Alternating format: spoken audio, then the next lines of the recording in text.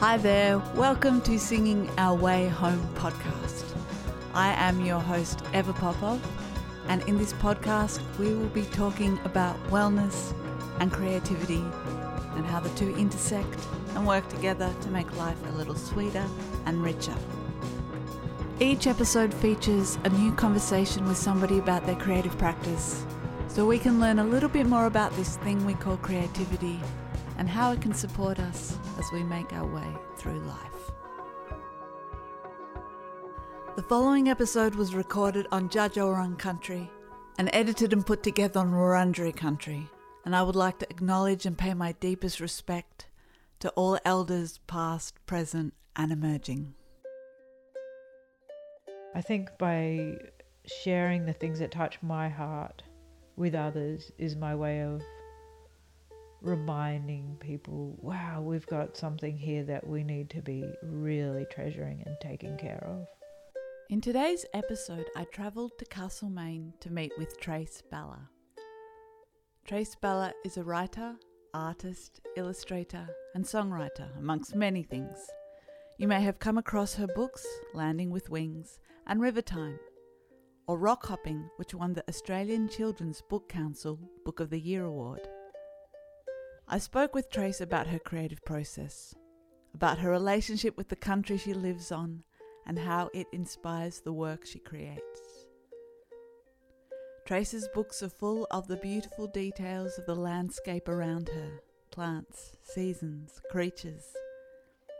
They are also full of big topics and sometimes difficult ones. I asked Trace about how she holds the complexity of the world and the country we are living on within her stories.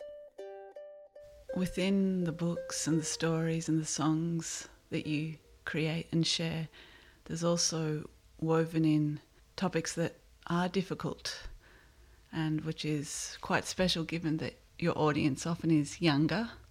There is stories of death or the pandemic or our Indigenous history and the ecological living world. Tell me a little bit about how you make sense of these big things via story. Yeah, I remember talking with Bruce Pascoe once, and he said, yeah, you're doing soft history, because I don't think I need to be the person talking about the massacres, and our history here is so shameful and horrendous.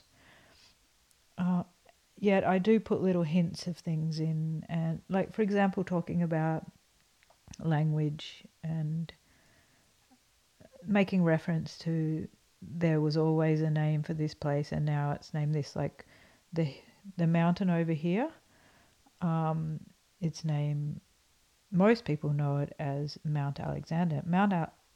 Alexander was a Macedonian emperor. That mountain we still know the name of is Lianganuk. And so, and that's got still got its meaning, which I won't talk about. And so it's really, for me, really nice to find ways to slot it in without being mindful that there's children reading the books. I don't need to be the one saying the other things, but I will continually slot things in. For example, as well, the bird in River Time when the speedboat went past, and how that was so different than people going past canoeing. So just saying subtly, putting those messages in, for me is a thing that I love to do. One thing that I noticed when reading your work was that it's difficult to step into a reality without imagining it first. And there's something so hopeful that I find in your work. The themes of community, of how people live together, of how people interact with the trees, the plants, the frogs. Yeah. Well, a lot of it is really based on my own experiences, and I don't think the kids want to read about a middle-aged woman, so I just convert them into other characters. And yeah, so for example here, our neighbourhood here is very connected. The neighbours up the road have got a little gate between their gardens, and so in Landing with Wings, there's a little hole in the fence. And yeah, also where we live here, our local First Nations community are very open to connection with allies to support what they're doing in cultural repair and cultural learning. So yeah, it's really nice to be part of that in a way where I put some of that into my books, just slowly, and it takes a long time to do things the right way, and it's really worth it. It's completely worth it to me because I can't talk about place without including that. My books are, I guess, in a way that completely about acknowledging country. Yeah. I'd love to hear a little bit more about the process, which I feel like you really share quite openly in Landing with Wings in particular. Can you tell me about the experience of learning and consulting and researching for that book? I guess it goes back to my other work as well. I think the most important thing is starting right from the start with consulting. And the book that I'm almost finished now, I mean, it's 3 years ago I probably started consulting on that book. And in the scheme of things, it's not very long. But yeah, it's from day one, starting the consulting and being aware that it's a slow process. And part of that is because, for example, some of the groups that I consult with, they might only meet once a month, and they would of course have a lot of things to talk about in that month, and then so they might bring something up, and then month after month gradually talk it through, and then they might invite you to some meetings. And so yeah, it takes a long time. And when I worked on rock hopping, I was working with at least 5 different language groups or organizations. And at the 11th hour, it was like, oh, there's a 6th or a 5th, which I hadn't realized. And to make sure that if one group had suggested I put something in, and the second group was like, whoa, hang on, don't put that in. And I'm like, great, I'm so glad I came to you, because unless everyone's happy, I'm not putting whatever the thing is in. And if there's things that people want in, then it's really good to be able to, I don't know, represent what has often been invisible in, for example, Australian children's literature, to be able to include a significant role or place in the stories for First Nations people, which is really nice because those kids, when they read the books, they're there, and that's feels nice to be part of that change in our children's literature in this country. Absolutely. And there is some navigation of complexity. Yes. Also as, I guess, as non-Indigenous creators, and what you were saying there, the complexity of different language groups. Yeah, so for example, the river that people call the Glenelg has already got its names, and in some areas it's Bocara, and in other areas it's Bulgara. Maybe it just depends on which side of the river you're on. So yeah, it's good to go really slow so that you can tick things and get them right. And yeah, just doing it from the outset is really the way to go, rather than a lot of people seem to tack things on at the end, and that's really not a respectful way to go about things. Sounds like collaboration is really important in the process. Yeah. So the book I'm working on now, I've been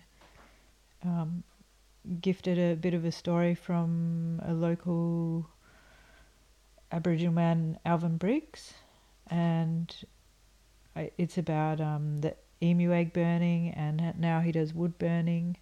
And it was great to receive some funding that would go his way and to get all his permissions done properly and to keep showing him how it was going along the way and keep checking with him. So yeah, that's a specific example. And yeah, he's really happy about that representation in a wider story.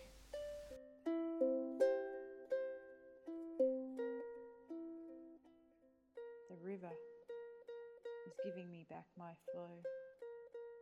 Follow the current, just let it go. Breathe out, let it go. Breathe out, let it go. I would love to hear a little bit more about the routines and practices in your life that keep you creative and connected to the place you're in. I get up early in the mornings. Usually I like to see the sunrise, but I don't use an alarm clock, so that doesn't always happen. And I either go out by foot or bike, and often a combination of the two. And I've got my hot brekkie with me, and I will look for some hills usually, and especially in the winter I love it. You can get up above the fog line and just be up there, like seeing the top of the hills like islands and the light coming through. Or in the summer I might ride to a waterhole, and by doing it as a daily thing that is a joy for me, I'm keeping really in touch with the seasons of like what birds and plants are coming in at the time, or where in different areas what plants might be thriving, where the wallabies live, and different clumps of bush everywhere is so different. And then I sit down to have my breakfast, and I might even do some weaving or write some poems and songs or story ideas. And the longer I sit there, the more the birds come in, and maybe the echidna. Then when I go back to sit down in my studio to work, I've already got that really strong feeling of connection. And I think, like, as it goes over year after year, I've got the rhythm in my bones of what is coming next in the seasons. And also there's this time thing that happens where you might go, oh yeah, that was the year of the big floods, or so time is marked in that way. And I think if I was just going in a car to work, I couldn't be doing my work. It's because it's very much related to my life. And the other thing that's happened with it is I'm a bit of an explorer, and so I'll go in every direction. And because I'm going on the bike, which is an e-bike these days as I get older, I can go quite a far way in each direction, and that covers a lot of area. And so I'm making these maps, and the maps, I don't put roads on my maps, but the maps are marking out where things are. And I also know where some things are that are like cultural things here, like where some of the grinding grooves are, and marker trees and middens. So yeah, the more time that I spend every day just out in the hills, I can't help but be connected, and then it comes through in my work. I made a little poem that then became a song. It said, "Sing up the dawn 1,000 times till the birds know you're part of the chorus, and you know that the core is us." And at that time I was in COVID, and I was walking up and up these hills, up the next one, and I was singing, and I'm sure those birds had seen me many times singing on my way past. And it just came to me that maybe I was part of them, because I'd been walking there for years.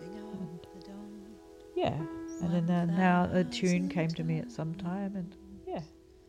Till the birds know you're part of the chorus, and yes, One thing that's been coming to me as I listen to you speak, and also thinking about the hopeful and beautiful nature of the stories that you tell is, I guess, how do you hold, in a world where there's so much destruction visible every day, how do you keep returning to what is beautiful and hopeful in your work, which really sings across the pages and the drawings and the noticings? Because I get up early, I'm in the dawn light. And if you get up in the dawn, it's so beautiful. You can't help but see it. Because I'm so aesthetic, it probably even makes it easier for me. And I'm also listening to all the birds. And so I'm getting this regular morning like glory. And then I've got the mind that loves to marvel and wonder about things. And so there's that connection that really helps.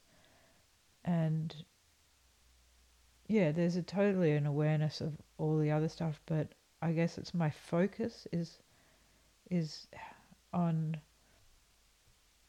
being so gifted with that, and feeling so much gratitude for that side that I want to share it and remind people that, hey, we're living on this incredible miracle that we're a part of, this earth.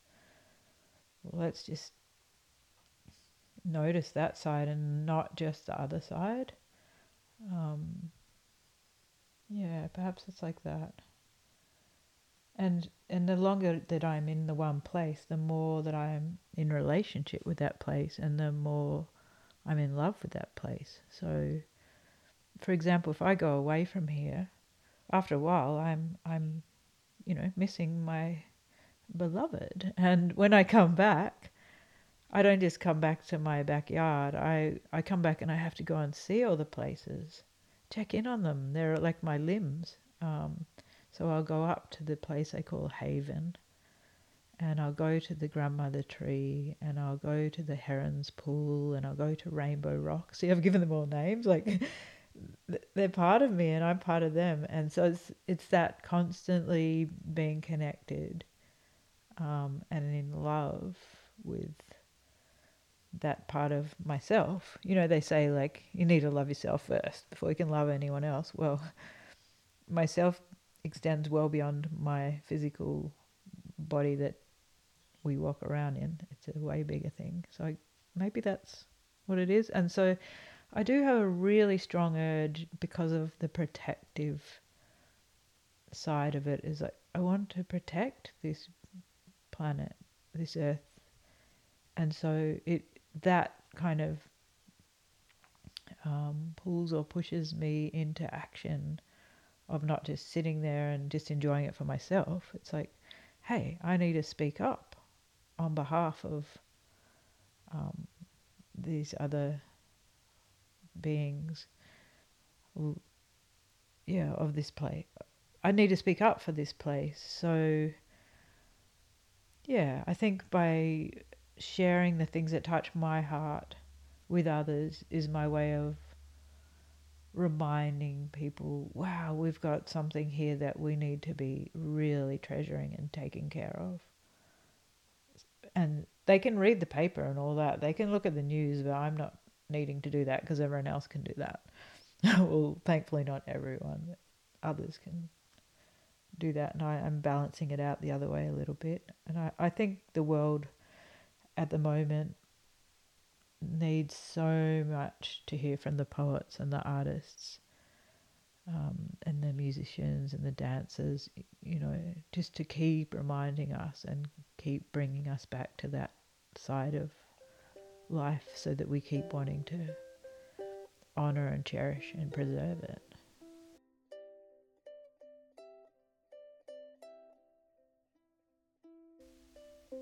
So Trace, you've been telling us about your songwriting.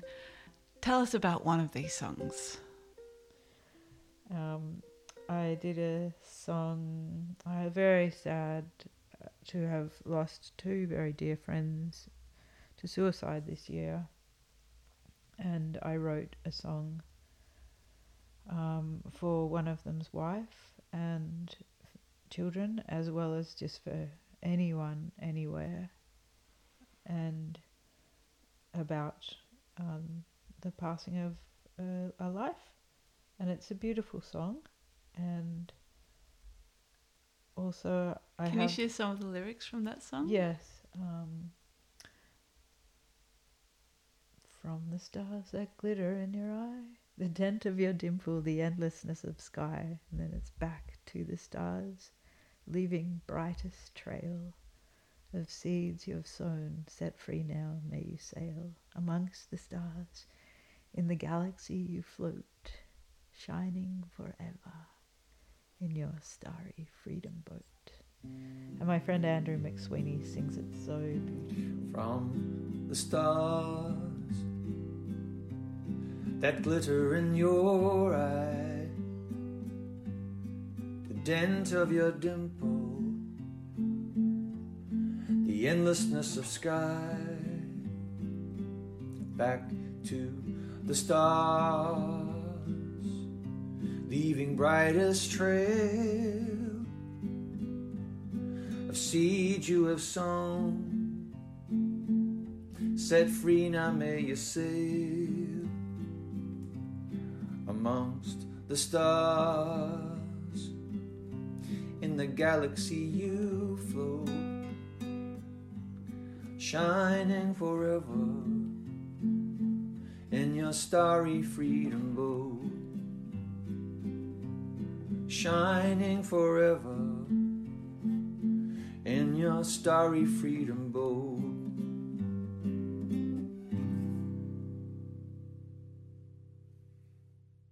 I would love to ask a little bit about how you connect with others through your work, because writing, journaling, illustrating, it can be quite solitary, yet your work is reaching a wide audience. Do you feel that connection with your readers and your audience? How are you nourished by it? Yeah, I get lovely emails and messages over the years. People showing me their kids under the covers or camping or whatever, reading my books, and people send me dioramas that they've done or school plays they've videoed, or they've dressed up on book week as Clancy, or so I'm regularly getting this lovely feedback, and every time it happens it's so gratefully received, because that's what keeps me going as well. And I also have like a bit of a Instagram and Facebook that I can share more current things or show people, oh, this is what I'm up to with the book or other things, just to keep a bit of connection. And I also go into schools and libraries and festivals now and then. Hasn't been as much with COVID. And my last book, the day that it was going to be launched was the first day of the first lockdown. So I had 30 events lined up that a small handful went online and the rest got cancelled and the launch cancelled. So they are the times where you most connect with your the people that are closest with your readership. But I know that the books go pretty far and wide, and like I've got a mural in town, and I think some of the schools or kinders go and look at that mural and do things about it, and somehow that news trickles back to me. Yeah. There's a real sense of activity in your work being put to use and brought to life in lots of different ways. Yeah, and the songs, I hear people singing this song, and I had this lovely feedback on this camp where I told this oral story. Some of the parents told me the next day that the kids were reenacting the really funny bits of the story. So the parents were kind of reenacting the kids reenacting, and that was lovely, lovely feedback for me. Yeah. Again, stories being passed on and passed on. Yeah. Yeah. Yeah. Yeah, I hear my songs been sung at a funeral, or more than one funeral, one of my recent songs.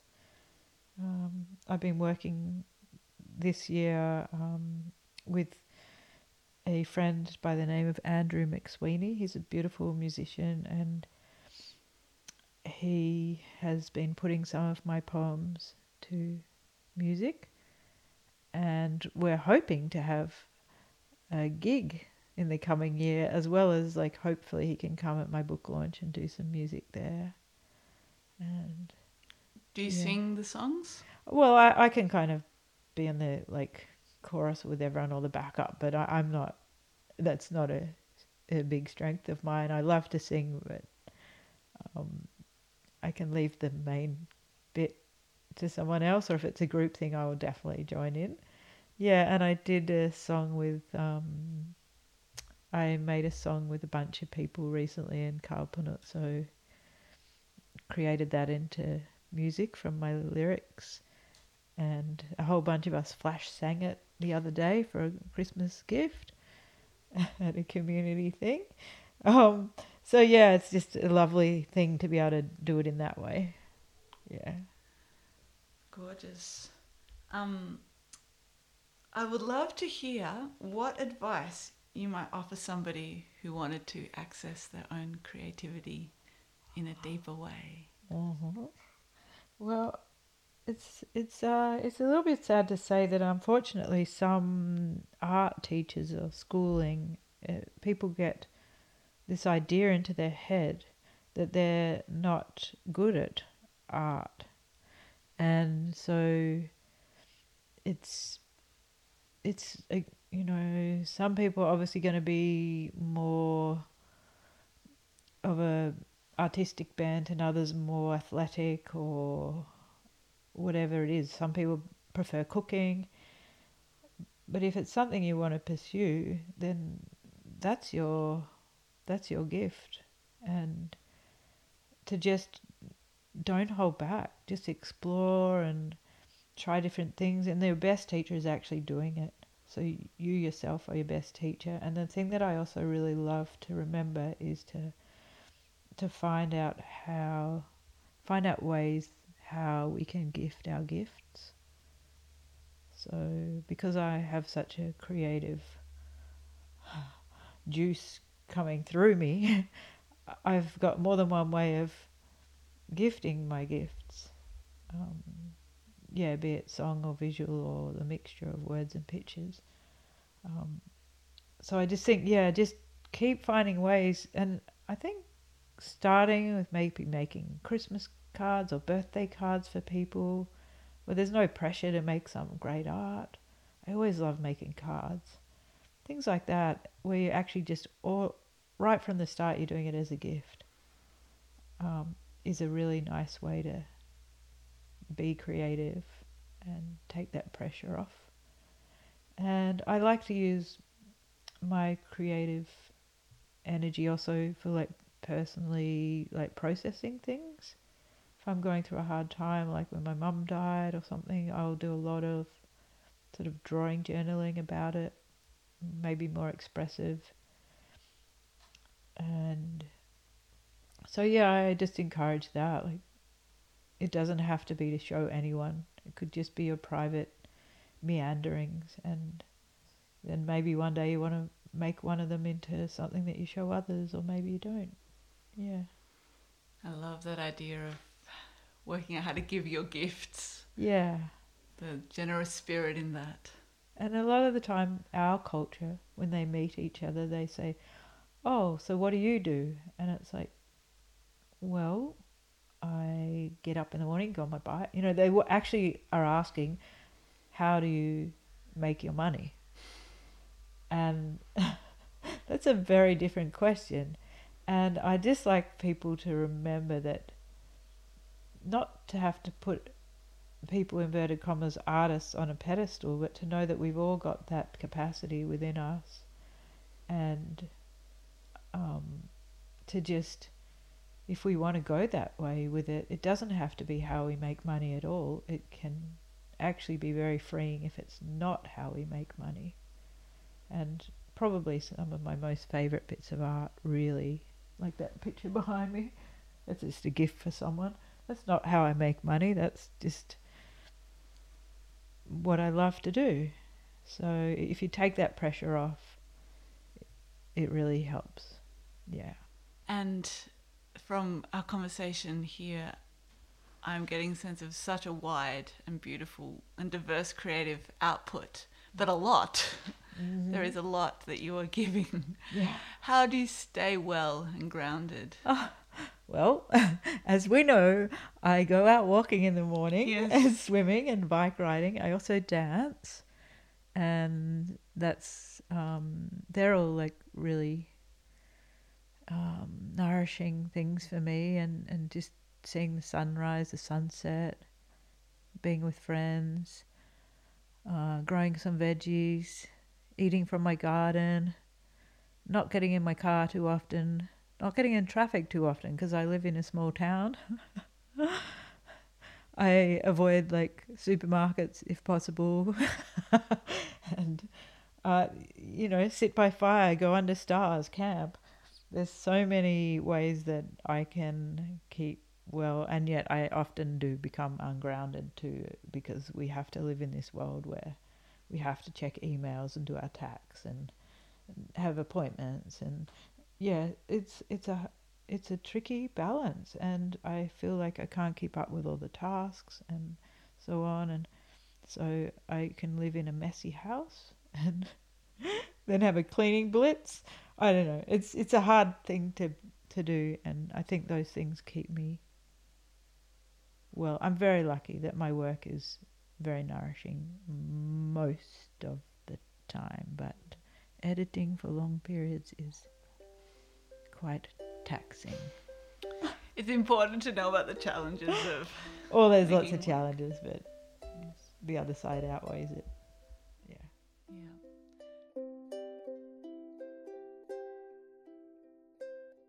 So you've spoken about your love for this country here, Dja Dja Wurrung country, that is your home. In Rivertime, you've written about what is known in English as the Glenelg River and your time there through the eyes of Clancy. Tell me a little bit about connection to place and what different places have to teach us.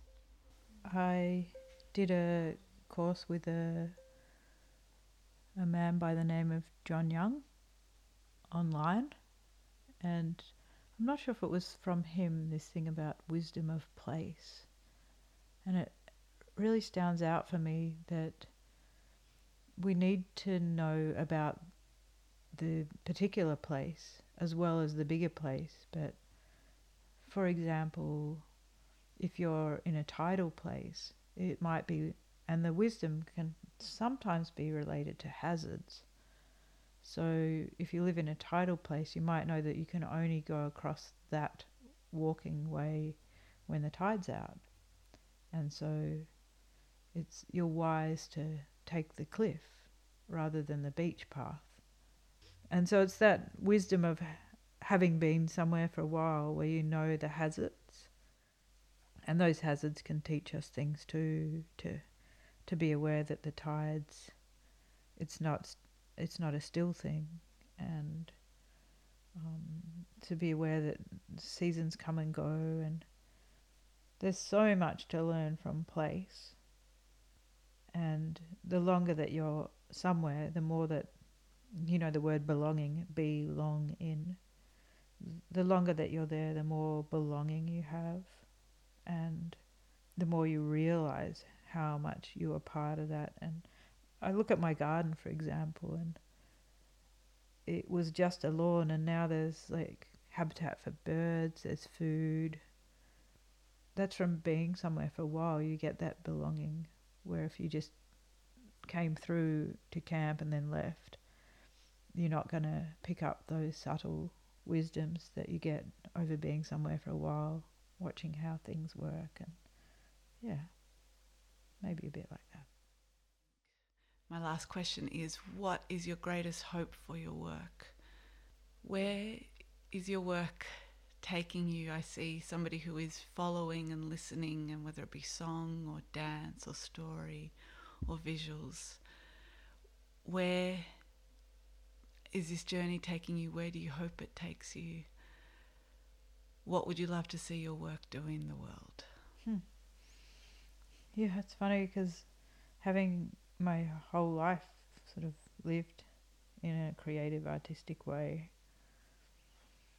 Yeah, I can see that it's continuing to evolve, and the older you get, you do have struggles, and then you pick up wisdoms from them, and observations and experiences, and you pick up more wisdoms. And so I guess to have my work become more wise and older, and get more of the voice of a older, wiser person into my work, and whichever way it goes, I don't know, because I'm just there for the ride. And I mean, yeah, the more people that it reaches, the better. I didn't used to know that, but now I know. If I just had, I remember having a little animated film I made about bike riding in a environmental film festival, and the people that watched it were probably mainly bike riders, and so it didn't feel that I was getting the impact or effect that if I have these books that are going into more mainstream, they're going to get a wider reach. And a wider reach means that you're more likely to touch more hearts, and that the hearts of those may then go on to do things in whatever way that are more in care of the planet thriving and surviving. Yeah. And caring more for each other as well. Thank you so much, Trace, for all your beautiful sharing. Well, I rattled on, didn't I? You spoke profoundly and beautifully.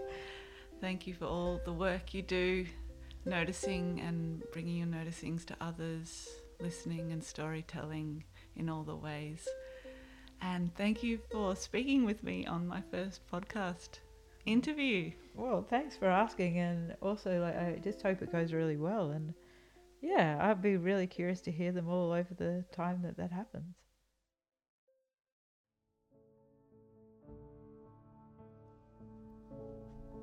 Hi there, thank you for listening to today's episode of Singing Our Way Home. You've been listening to me, Eva Popov, speak with Trace Balla, writer, author, illustrator, songmaker, an all-round wonderful human being. You can find out more about Trace's work at her website, traceballa.com, and I will put links in today's show notes, which you can find at our website, singingourwayhome.com, or say hello at our Instagram page, Singing Our Way Home. Would love to hear from you, be in touch, and see you in the next episode.